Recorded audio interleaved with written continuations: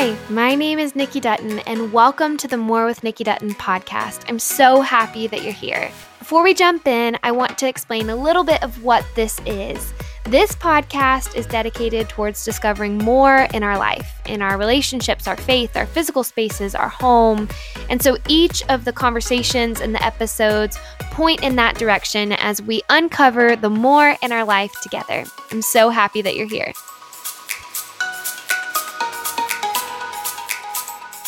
Hello, and welcome to a new episode of the More with Nikki Dutton podcast. I am, of course, Nikki Dutton, and today I have something super special for us. So I have had this random idea for the last couple years, and let me unpack it for you. Basically, the idea is that it would be so cool if I could start out spending one day with someone that I really admire. So let's say that person is Miss Trudy Cathy White, who was our very first podcast interview guest. And then if I could spend that day with her, just seeing everything she wants me to see, learning everything she wants me to learn, and then at the conclusion of that day, at the end of that day, for her to then recommend someone to me, maybe that I've never met before, hopefully that I've never met before, that she thinks is a really big deal in her world.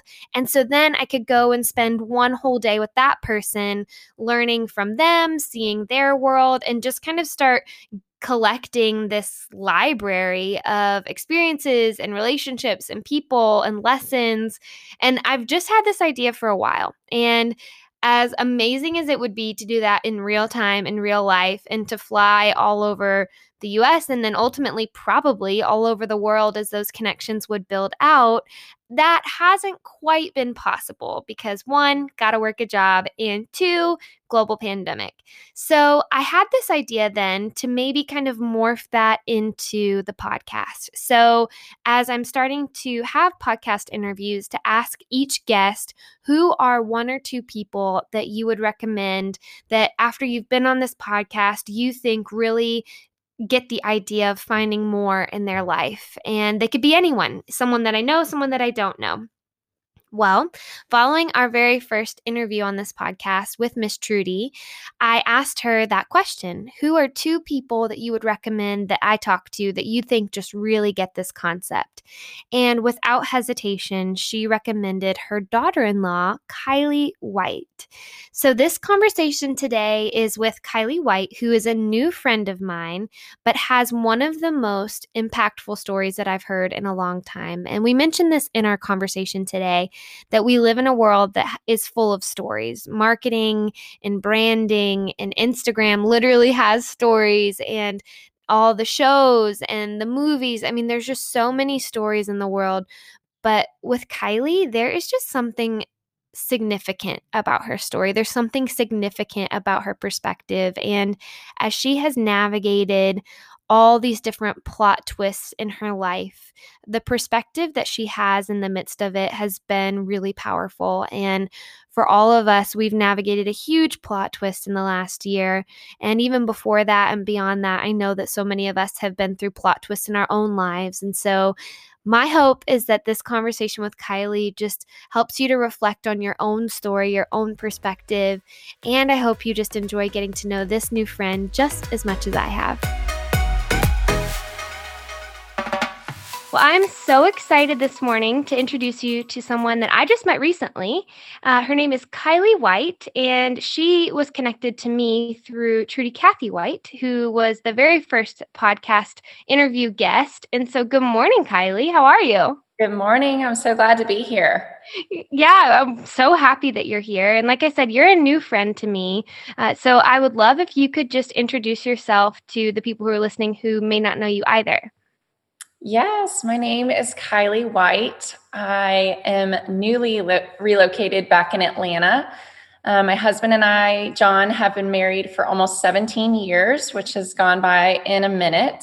And we have 4 kids that are from 3rd grade all the way up to 9th grade. So we've got the full school age range covered. That's perfect. That's amazing. Yeah, you guys definitely have the full range covered, and you've been through a lot already. And you said 17 years of marriage. Is that what you said?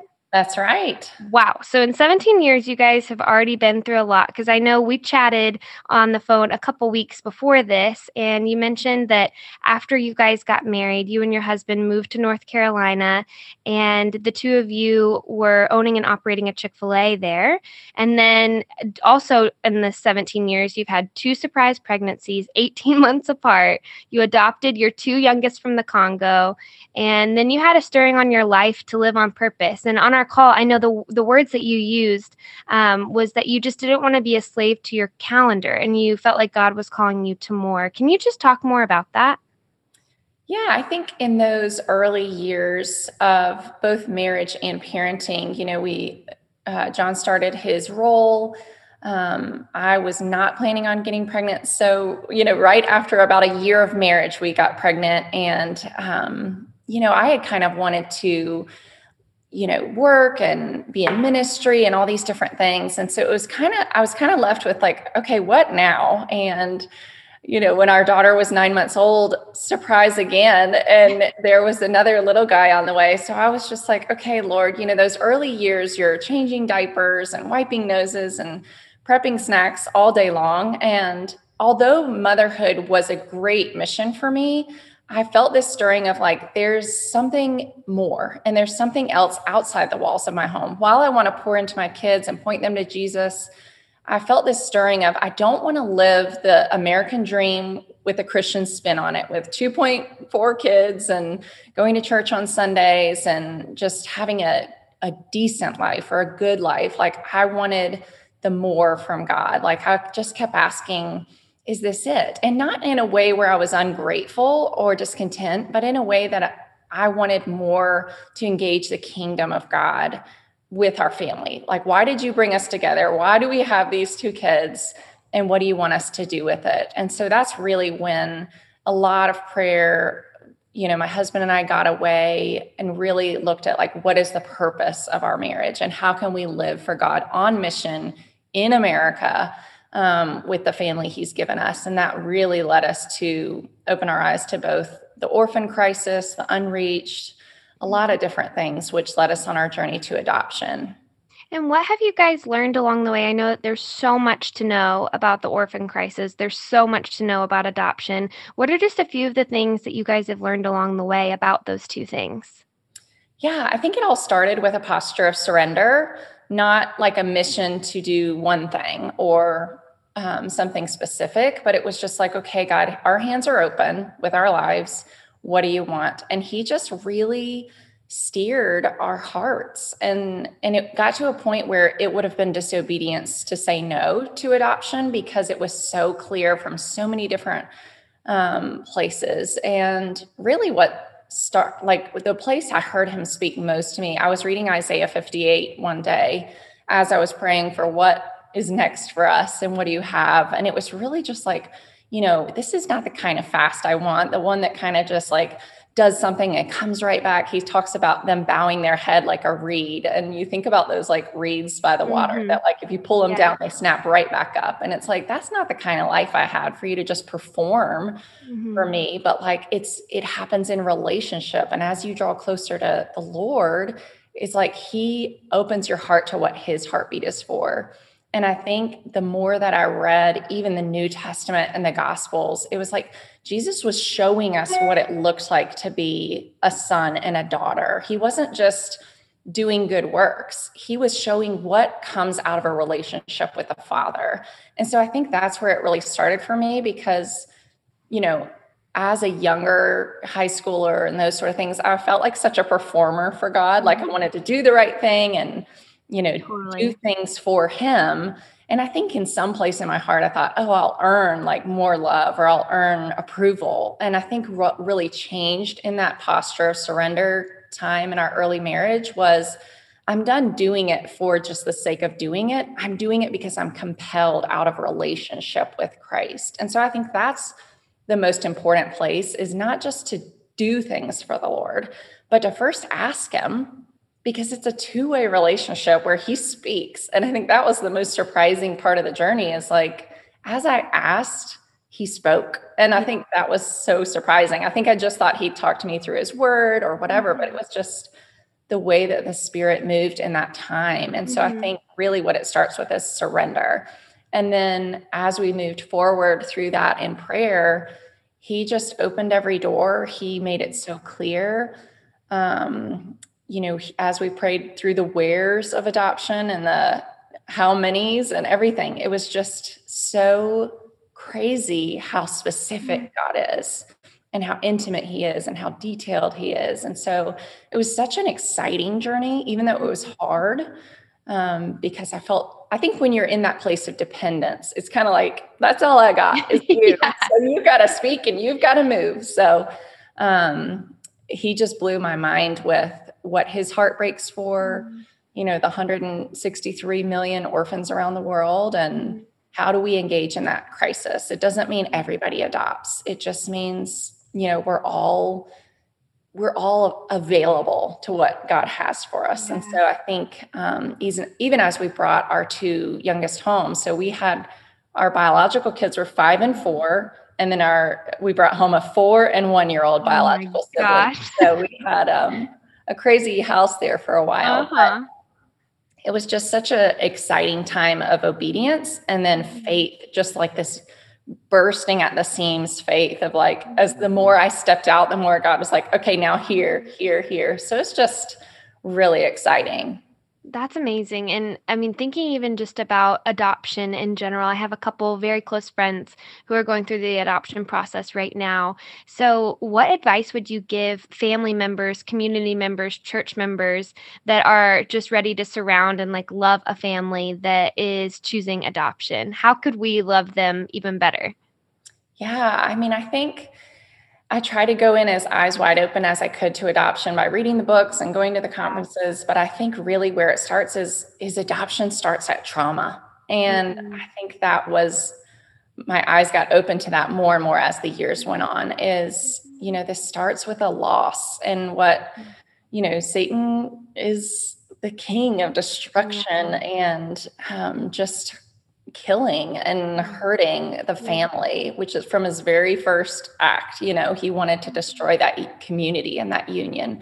And so I think really is where the church comes in, is in the restoration process, in the support, in the love, in the pointing back to Jesus, in the, it kind of makes you confront suffering in a way you haven't before. There's no little Sunday school cliche tied up answer to like, why did this happen? And when's my heart going to heal? And, it's just really caused our family to hit some things head on instead of just kind of skirting around issues. And so we're like, okay, we're going to do counseling. We're going to bring mentors into our life. We're going to lean into, the racial tension and how do we grow and how do we point you to Jesus in all these things. And so I think it's really just been, and then the church and our community has surrounded us so much to where it's lifting me up when I'm down and discouraged and defeated. It's pointing our kids to Jesus when they're questioning, who am I and why, and am I broken forever, and all these things, So it really is, it really does take a village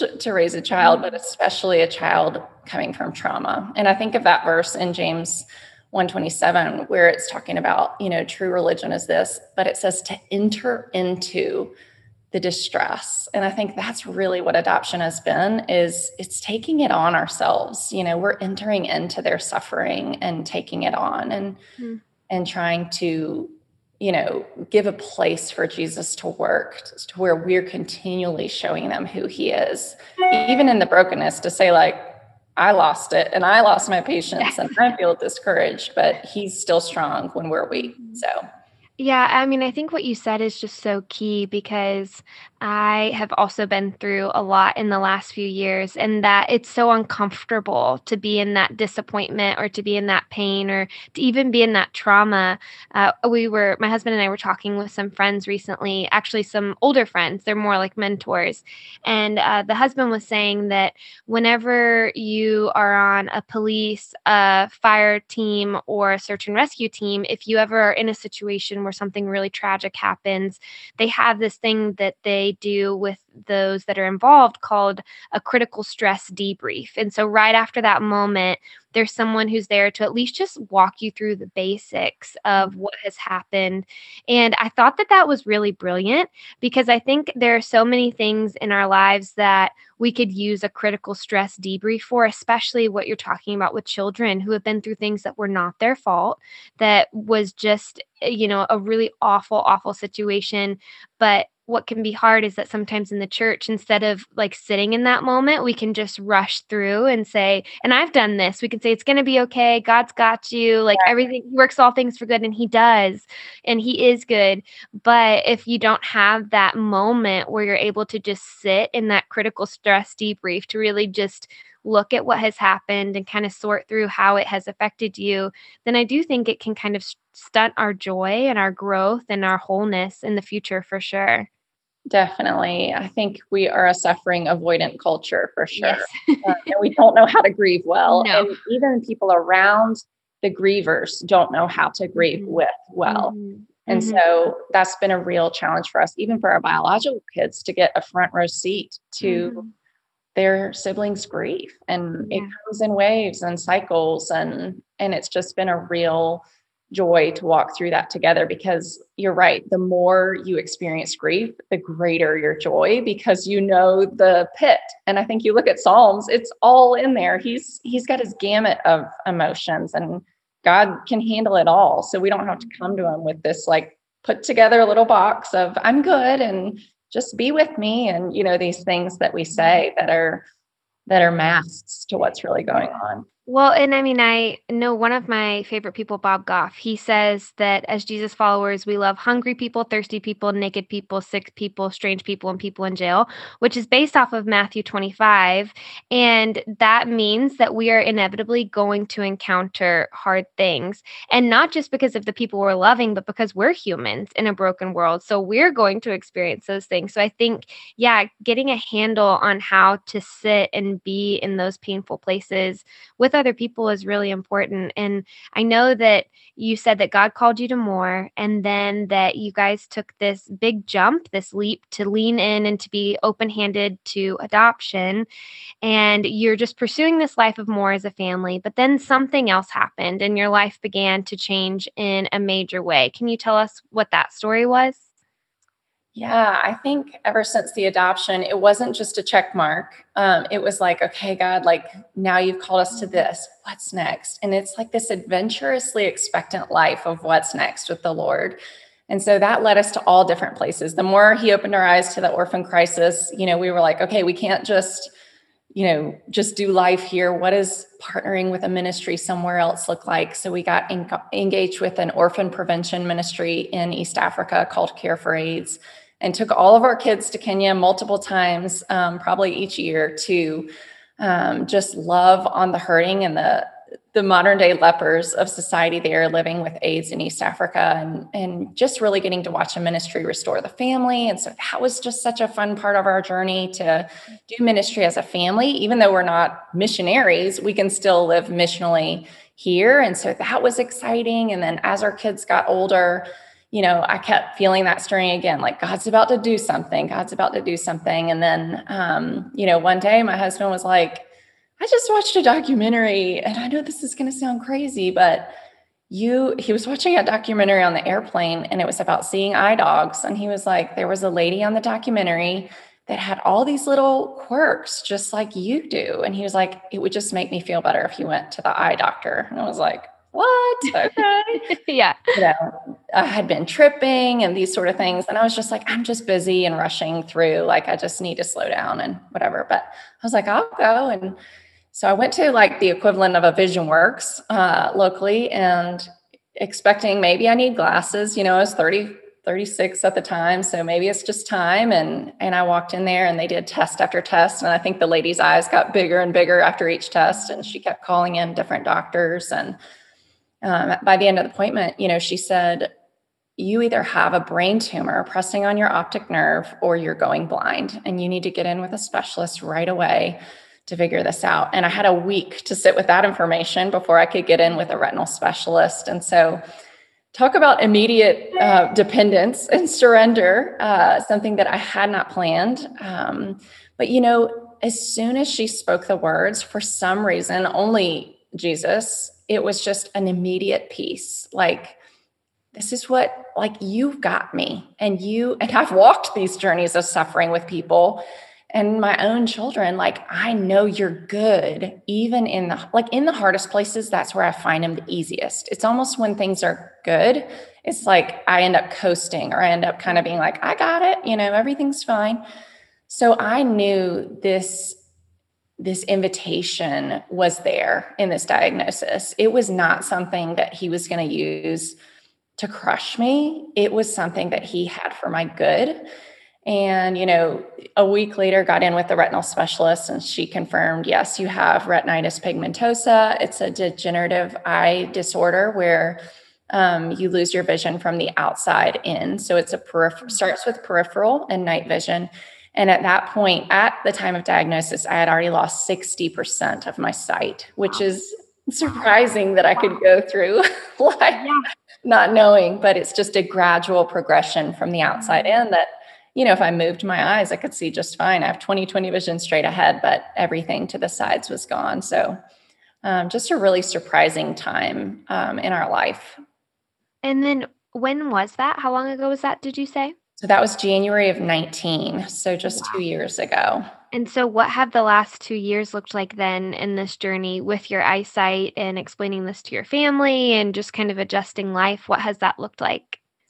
Yeah, I think because of our adoption journey, we've kind of always hit hard conversations head on in our family. So I ended up telling the kids the week of diagnosis, hey, this has happened to mom. Mommy's losing my sight. Like, we're just going to lean on the Lord in this. We know he has something for us. And so we've just always been super honest with the kids. And so shared that with them.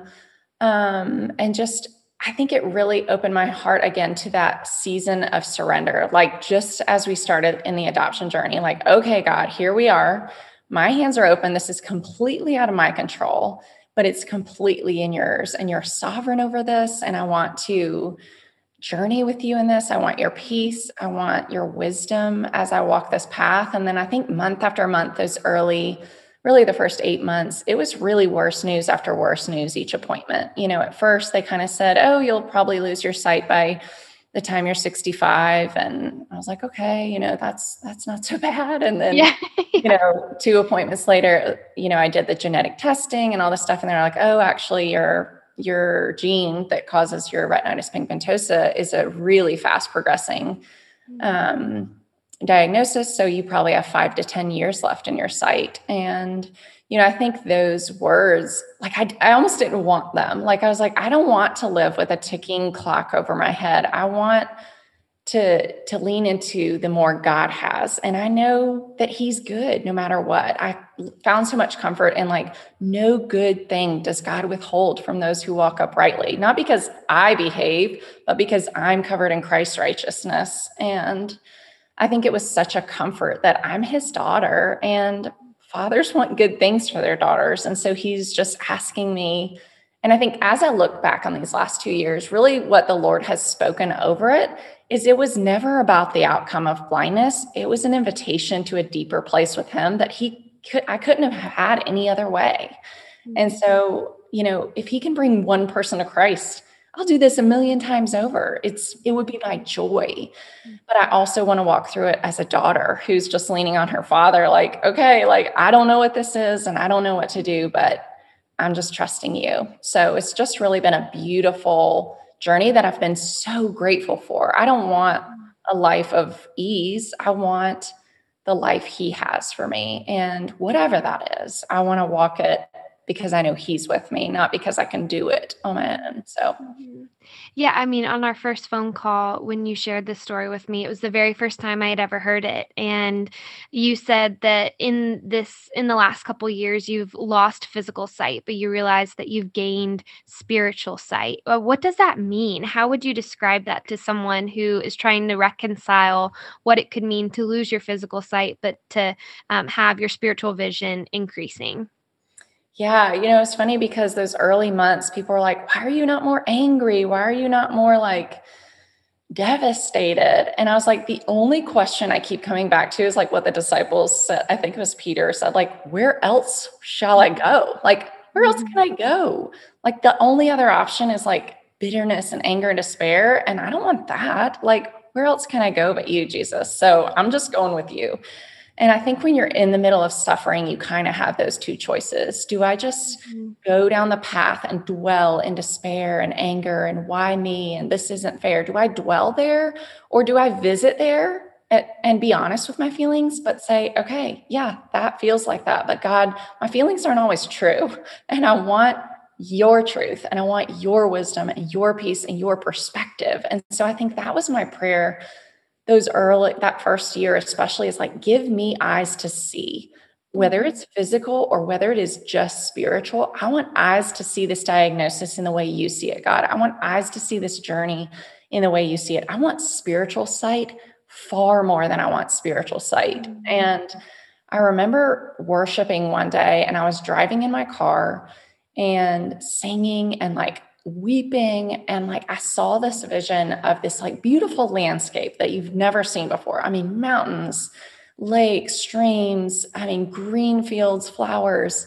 And I had a blindfold on, and Jesus was walking me towards the landscape and leading me, and then took off my blindfold. And it was like, I can wear a blindfold for a while, because the sight that he has for me and the restoration and the beauty, it's not just physical. Like, open my eyes to the way God sees the world. And I think, I've been reading in the Gospels and in Acts this last few weeks, and I've just been mind blown with how much he says, like, bring your kingdom come. And the kingdom of God is at hand, and all these things. Like, I want to bring the kingdom of God here. And the kingdom of God is not a temporary thing. Sight is temporary. Diagnosis is momentary. But what is unseen is eternal. And so I've just opened my eyes to that, God, because that's so much richer than the sight that I have here. And so I think that's been my prayer. And the more I've prayed it, the more he's honored that prayer and given me eyes to see him in a new way. And he's opened my eyes to the spiritual realm, even so much more than before, and given me eyes to see his heart and the Holy Spirit in a new way and scripture in a new way. And I'm like, that is so much better than just like getting to see things with my physical eyes. Oh yeah, absolutely. And it's so, as I've been like listening to this story for the second time, I was just thinking that your story is so powerful, because we live in a culture that tells stories all the time. Marketing is stories, Netflix is stories. It's just story after story after story after story.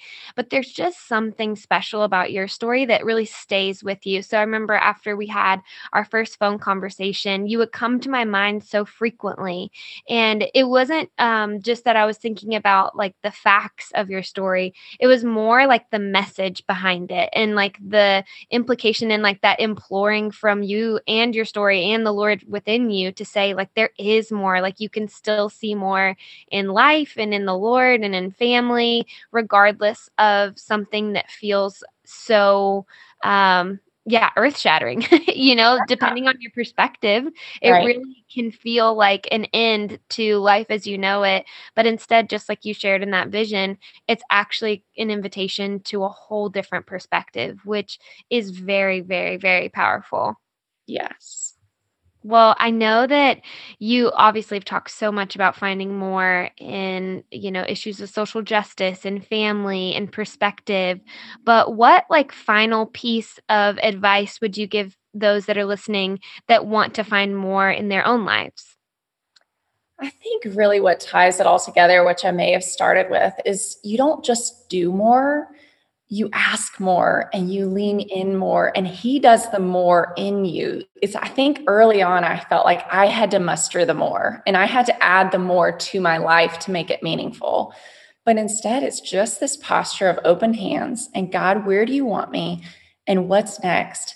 And what's the more you have for me? And it's not in your own righteousness. It's his righteousness covering us that compels us to the more. And when you're in that relationship, that's where it flourishes. And I think so my challenge would just be to lean in and to open your hands and to ask God for more, and he's going to give it. He's a God of more. So why wouldn't he? He has the world at his fingertips. And I think sometimes he's just waiting for us to ask and to believe more from him instead of put him in this box that this is what life will look like and this is a good life and I'll just do this, instead, God, blow my mind with the more and bring your kingdom come and let me just be a vessel of it. And I'm a flawed and broken vessel, but I'm the one that you're going to use because of my posture and because of my open hands. And so I think that would be my challenge, is just to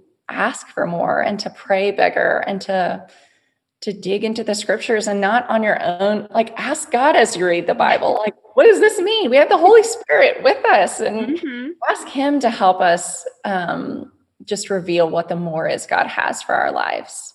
Wow. That's beautiful and challenging and exciting. It's all of those things all wrapped up in one. So thank you so much for taking the time to share your story with us this morning, and just to, let us have a glimpse into what your perspective on life is. It's super powerful. And I'm excited for those that will get to hear this episode, and am excited to hear the stories that come out of the people that hear this and what it might challenge them or what it might spark them to do in their own life. So thank you so much, Kylie. Oh, it's my pleasure. Like I said, Kylie is incredible. I hope that you enjoyed that conversation. And I just wanted to wrap up this episode by sharing a couple ways that you can follow up and learn more about some of the things that Kylie mentioned. One of them was Care for AIDS. So I'm going to put a link in this podcast description that can take you to the Care for AIDS website if that's something that piqued your attention, that you want to know more about. Care for AIDS, I'll have that linked in the description. And then another is that Kylie has a blog, and what's really cool about her blog is that it actually goes way back, even before the adoption, and so you can really see the progression and the stories that happened along the way. And her blog is called onalightstand.blogspot.com. So I will put that link in the description as well. But until next time, I hope that you are enjoying your day, your life, and I can't wait to be back with you.